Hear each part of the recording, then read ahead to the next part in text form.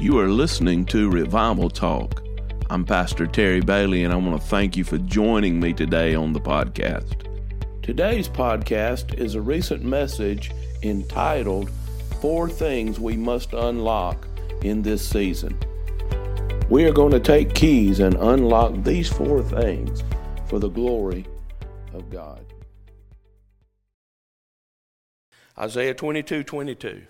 And I want to talk to you about 4 things, and I brought my keys, 4 things that we must unlock in this coming season of God in this year. 4 things. The Lord spoke this to me about 4 weeks ago. Isaiah 22:22. Let me read the scripture. The key of the house of David I will lay on his shoulder. So he shall open and no one shall shut. He shall shut and no one shall open. In October, November of 2016, the Lord spoke to me about taking a key, and I took this key. He said, take a key and go to the strategic places in your life where I have made you promises, strategic, important places where I have met with you, places where you have ministered in the past, the places I will show you. And you take a key and you go and you unlock the unrealized promises and the unrealized provision from those places. So some of you remember we took keys all over the place. Pastor Zach will remember we went to Panama and we had 300 to 400 keys we gave out in Panama, and when we left they were wearing keys around their neck. They had them hanging from their rearview mirror in their car. They took that thing very seriously. And in that service, the power of a demonic attack was broken on the Friday night during that time when we used those keys. Healings took place, and I remember, man, the Spirit of God broke out in that place. We made videos of it, and it was powerful. And I got online and said, this is what things look like when there's total, complete freedom that takes place. We took them to London, England, and I was preaching that morning. I taught in the school of ministry there, and on Sunday morning I preached a message, gave everybody in that church a key.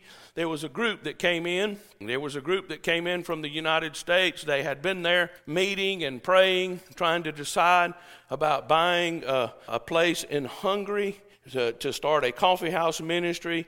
I didn't know any of that. They were going to go to Westminster Abbey that morning, and one of the young ladies in the group says, I really feel like the Lord is saying that we need to go to Fountain of Life. So they changed their plans at the last minute and came to the Fountain of Life. But I preached on this key and on unlocking those things, and I remember in the altar that morning we gave a prophetic word, and I said, I don't know what's going on, but I see a ministry center, a training center that God's about to raise up, that he wants to use to train young people to go from that ministry center all over the world. Well, I found out later they were there praying about that and interceding about that, and God used me in my key to unlock what God was doing. Isn't God awesome? I'm always amazed at the Lord. We've taken them to different states, different churches around this conference, and we've used them for the glory of God. And these keys keep coming back up ever so often. Ever so often, they keep coming back up. And the Lord said to me, he said, get your key, and there are 4 things that I want you to unlock. So, God's given us keys to open and close. Matthew 16:18 says, and I will give you the keys of the kingdom of heaven, and whatever you bind on earth will be bound in heaven. Whatever you loose on earth will be loosed in heaven. I have a good friend. His pastor is Tom and Jane Hammond. You may have heard of Jane Hammond. She's a strong prophetic voice. They pastor Vision Church in Santa Rosa Beach, Florida. And listen, he told me about this, so I went online and I looked at it, and it confirmed what God was saying to me. Listen to what she says. I had a vision of Jesus presenting me with a key ring with 3 keys on it, 1 gold, 1 silver, and 1 bronze or dark, ancient looking. He said, use these keys to go unlock the more. As I waited, I heard him say, I want to unlock more in you so I can unlock more for you and then unlock more through you. I knew these were keys that the ecclesia, the church, would need to unlock things for the new season. Unlock authority, unlock the heavens, the earth, resources, favor. Each key had a specific purpose. This means that certain things that have been locked up and inaccessible are being made accessible when the church rightly uses their keys. It means closed gates are being opened so the King of Glory can come in. So I want to do something prophetic this morning. I want to take this largest key on my ring, and I want to unlock any gate that has been closed to the glory and the presence of God. So we put our key in the lock, and we unlock it, and we say, "Open wide, O ye gates, so that the King of Glory may come in." I want to take this little smaller key, and I want to unlock those doors that have been locked for you. Doors that God has promised you, doors that you need to move through, doors that for some reason, when you went to move through it, it was blocked. So maybe the enemy tried to come and lock it. But this morning, we have a key to unlock every door that the enemy has tried to lock. So we take our key this morning and we turn it in the lock, and we declare that that door will no longer be closed, but that door will now be opened in the name of Jesus. Give God praise in this place. So what is God doing in 2022? We've declared this to be a year of divine visitation. Not just visitation, but divine visitation. In meditation and prayer a few days ago, I believe the Lord gave me some insight into this coming year. Several things. Let me share them with you before we get into the message. Number one, this will be a year of divine visitation. I am declaring by faith, believing that God has spoken to me, that 2022 will be a year of visitation. This is the year or the era of the Holy Spirit. So we say, Holy Spirit, we invite you to come into our midst. We invite you to come into this place, to have your will, to have your way. See, we've not been this way before. Remember that word? But if we never missed it, we never missed it. We didn't know there was a pandemic coming. We didn't know that we'd have lockdowns and shutdowns, and that we wouldn't be able to have church, and that we'd have to wear a mask, and that many of us would battle COVID in our body. And we haven't been this way before. But God has led us, and God has protected us, and God has kept us, and God has healed us, and God has delivered us. We've not been this way before, but God has been before us, and we walk by faith and not by sight. And we are entering into a new era. If you go back to Genesis, I just finished listening to Revelation, and while I was listening to it, my Bible app kicked over into Genesis, and I thought, I believe I'll just listen to that a little while. I'm over in about the 5th chapter now, listening to Genesis. And I began to hear about the Holy Spirit hovering. You know what that means? It means he's sweeping across. Glory to God. He's sweeping across. Some years ago, we were in Florida, involved in some meetings with Brother Todd, and we had gone down to be refreshed and to be ministered to. It was kind of a conference, and Beth had a vision that morning, and she saw the Holy Spirit just hovering over that house, hovering over that. And I started researching that, and its creation was being formed. The Bible said that the Holy Spirit was hovering over the face of the deep. He was hovering. What was he doing? That was the creative power of God being released. He was sweeping across creation. Listen to me. The Holy Spirit's going to hover in this place this year. He's going to sweep across this place this year. And things that we couldn't change, things that we couldn't make different, things that we didn't know what to do about, I'm going to tell you, the Holy Spirit's going to give us wisdom, and we're going to know what to do. And some of those unchangeable, immovable things, they're going to move this year because of the hovering power of the Holy Spirit. Secondly, this is going to be a year of demonstration. Mark 16, verse 17 and 18. These signs will follow those who believe. In my name, they will cast out demons. They will speak with new tongues. They will take up serpents. And if they drink anything deadly, it will by no means hurt them. They will lay hands on the sick, and they will recover. God is going to demonstrate his power on behalf of his covenant people. I read this scripture to you last Wednesday night, but I want to share it again. Exodus chapter 3, beginning with verse 7. And the Lord said, I have surely seen the oppression of my people who are in Egypt. I've heard their cry because of their taskmasters, for I know their sorrows. Man, there's an outline right there you can preach. I have seen, I have heard, and I know. God has heard the prayers of his people who are crying out on behalf of their family members that are lost, family members that's not where they need to be with God, family members that are not completely doing the will of God in their life, things that have been a burden on our heart. God has heard our cry. And it's good that he knows. But notice what verse 8 says. So I have come down to deliver them. I have come down to deliver them. It's not enough that God hears. It's not enough that God sees. It's not enough that God knows. Thank God that he sees, he hears, and he knows. But in the midst of that, he comes down.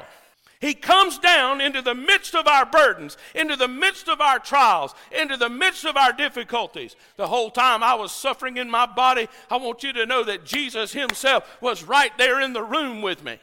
He came down. He's no respecter of persons. What he does for one, he'll do for the others. Third, this will be a year of demarcation. The Free Dictionary defines demarcation as the setting or marking of boundaries or limits. It is a separation or a distinction. Now, I could preach all day there, but I won't. I believe that there will be a distinction. There will be a separation. I believe there's going to be a separation. I believe it's already been taking place. God's going to set new boundaries. And this is going to be a year of demarcation, a distinction, a separation. I believe there's a separation taking place in the body of Christ. I believe the lines are going to be drawn and things are going to get defined. I believe that people are going to know who believers are because we carry something. And you and I have to allow the Lord to stretch out the cords of our habitation and expand our borders so that we can reach a world that needs to know Jesus. Let me give you a scripture. Isaiah 54, verse 1. Sing, O barren, you who have not borne. Break forth into singing and cry aloud, you who have not labored with child. For more are the children of the desolate than the children of the married woman, says the Lord. And I love this. Enlarge the place of your tent. Stretch out the curtains of your dwellings. Do not spare. Lengthen your cords and strengthen your stakes. For you shall expand to the right and to the left, and your descendants will inherit the nations and make desolate cities inhabited. I believe it's time to expand our borders. We have to know our limits. We have to know our territory. We have to understand the borders of where God's called us, because that's the place where we have the greatest authority. This will be a year of demarcation. Fourth, this will be a year of distribution. A better way to say that is provision, but I wanted them all to begin with D, a good outline. Visitation always results in provision. And God is going to open new streams of revenue this year for his people. So we have to trust God completely with our provision. I don't know about you, but I'm going to be blessed in 2022. 2 Corinthians chapter 9, verse 6 through 8. But this I say, he who sows sparingly will also reap sparingly. He who sows bountifully will also reap bountifully. So let each one of him as he purposes in his heart, not grudgingly or of necessity, for God loves a cheerful giver. You know what that word cheerful means? It means hilarious. God loves a hilarious giver.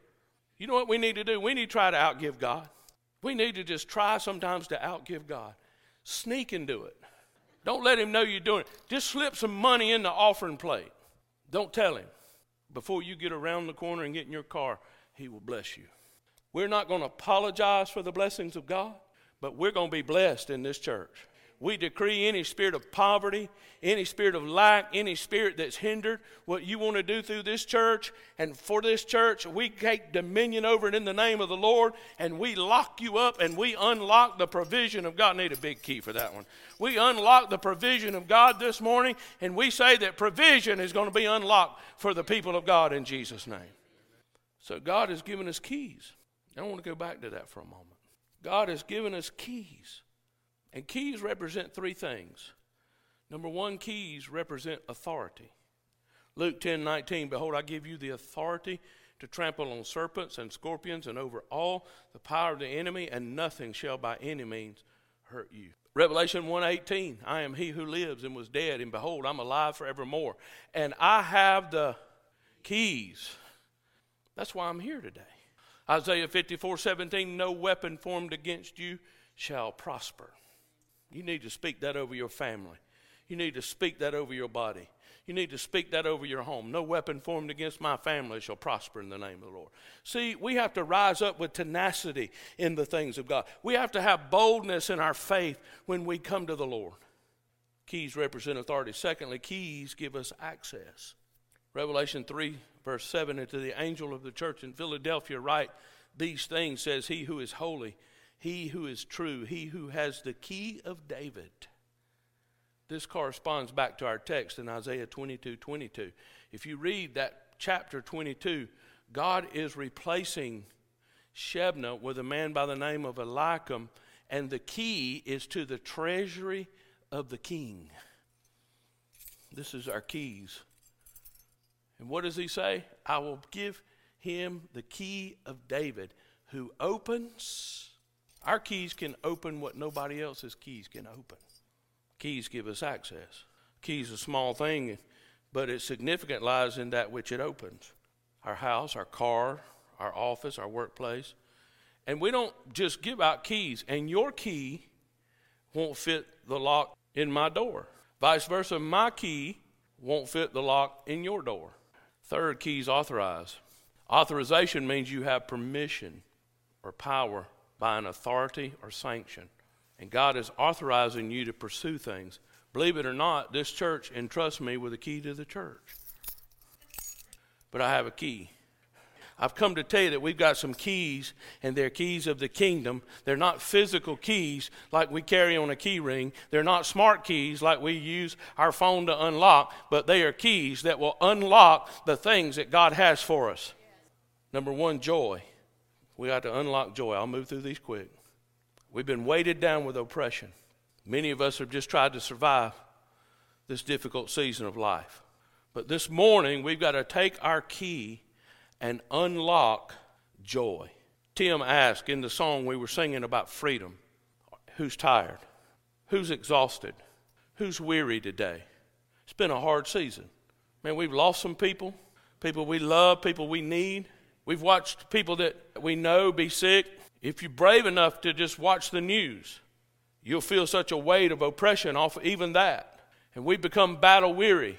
And what I've noticed is that a lot of times we get into a place where we're just trying to survive this season. So we need our strength renewed. In Isaiah 40, verse 28, have you not heard? The everlasting God, the Lord, the creator of the ends of the earth, neither faints nor is weary. His understanding is unsearchable. He gives power to the weak, to those who have no might. He increases strength. Even the youth shall faint and weary, and the young men shall utterly fall. But those who wait on the Lord shall renew their strength. They will mount up with wings like eagles. They will run and not be weary. They will walk and not faint. How do we wait on the Lord? Well, one way is we meditate in His Word. Isaiah 55:11, so shall my word be that goes forth from my mouth. It shall not return to me void, but it shall accomplish what I please, and it shall prosper in the thing for which I have sent it. The next verse says, for you shall go out with joy and be led out with peace. The mountains and the hills shall break forth into singing before you, and all the trees shall clap their hands. There is a release of joy when you meditate on the Word of God in the midst of fiery trials. No matter the circumstances, we can declare, I shall not be moved. Galatians 6:9, let us not grow weary while doing good, for in due season we shall reap if we do not lose heart. We're in a difficult place today. And let me tell you what we need. We need the joy of the Lord. It's the joy of the Lord that breaks the power of grief. It's the joy of the Lord that breaks the power of mourning. Let me give you some scriptures. Nehemiah 8:10, the joy of the Lord is our strength. Psalms 30 verse 11, you've turned from me my mourning into dancing. You put off my sackcloth and clothed me with gladness. Isaiah 35 verse 10, and the ransomed of the Lord shall return and come to Zion with songs and everlasting joy upon their heads. They shall obtain joy and gladness, and sorrow and sighing will flee away. Psalms 126 verse 5, they that sow in tears shall reap in joy. This has been a season of tears. This has been a season of weeping. But I've come to tell you that weeping endures for the night, but joy comes in the morning. We need the joy of the Lord. What kind of joy? It's a glorious joy. This joy is connected to the glory of God. 1 Peter 1:8 describes this joy as inexpressible and full of glory. Hallelujah. Second thing we've got to unlock is hope. Now this is Beth's message. In probably 5 years, every single day without trying, she sees this word. Why do we need hope? Because the world today is filled with hopelessness. Psalms 42 verse 5, why are you cast down, O my soul, and why are you disquieted within me? Hope in God, for I shall yet praise him for the help of his countenance. Hope, listen to this, is the confident trust with the expectation of fulfillment. Faith is the ground of hope. Hope is the object of our faith. Hope is our ability to connect with God. Hope is the starting point, the incubator for power, miracles, and the plans of God. Hope is the expectation that causes things to change suddenly. Our level of hope affects the mind, mood, emotions, and our health. So we must take our key today and unlock hope. Psalms 39 verse 7. And now, Lord, what do I wait for? My hope is in you. Romans 15:13. Now may the God of hope fill you with all joy and peace in believing, that ye may abound in hope by the power of the Holy Spirit. Jeremiah 17:7. Blessed is the man who trusts in the Lord and whose hope is in the Lord. Romans 15:4, for whatever things were written before were written for our learning, for we through the patience and comfort of the Scriptures might have hope. Psalms 119 verse 74, those who fear you will be glad when they see you, because I have hoped in your word. So we must take our key and unlock hope. Two quick things and then I'll close. The third thing we must unlock is justice. We live in an unjust society. We live in a society where justice has really become one-sided. And I don't know about you, but I'm tired of the injustices in our nation. I'm tired of seeing it among what we call the ruling elites and the average people. And we have to, as the people of God, have to cry out against injustice. I don't want to see people suffer injustice. I want true justice to come forth in this nation in the name of the Lord. It don't matter to me what level or what part of society they're in. I want true justice. Am I preaching okay? True justice. But I'm tired of the corruption that's in the world today. And I've been praying for true justice. And let me give you a scripture. Amos 5:24. But let justice run down like water, and righteousness like a mighty stream. And then the last thing we need to unlock is simply this, is faith. You've heard the saying, you've read it probably on social media, or you've seen people with it on their car or t-shirts. Faith over fear. But fear is not necessarily the opposite of faith. The opposite of faith is unbelief. Unbelief is different than doubt. Unbelief is when doubt takes it to school and it graduates. I unbelieve something. Really, the opposite of fear is peace. It is an attack on the peace of God in your life. Our nation is saturated with it.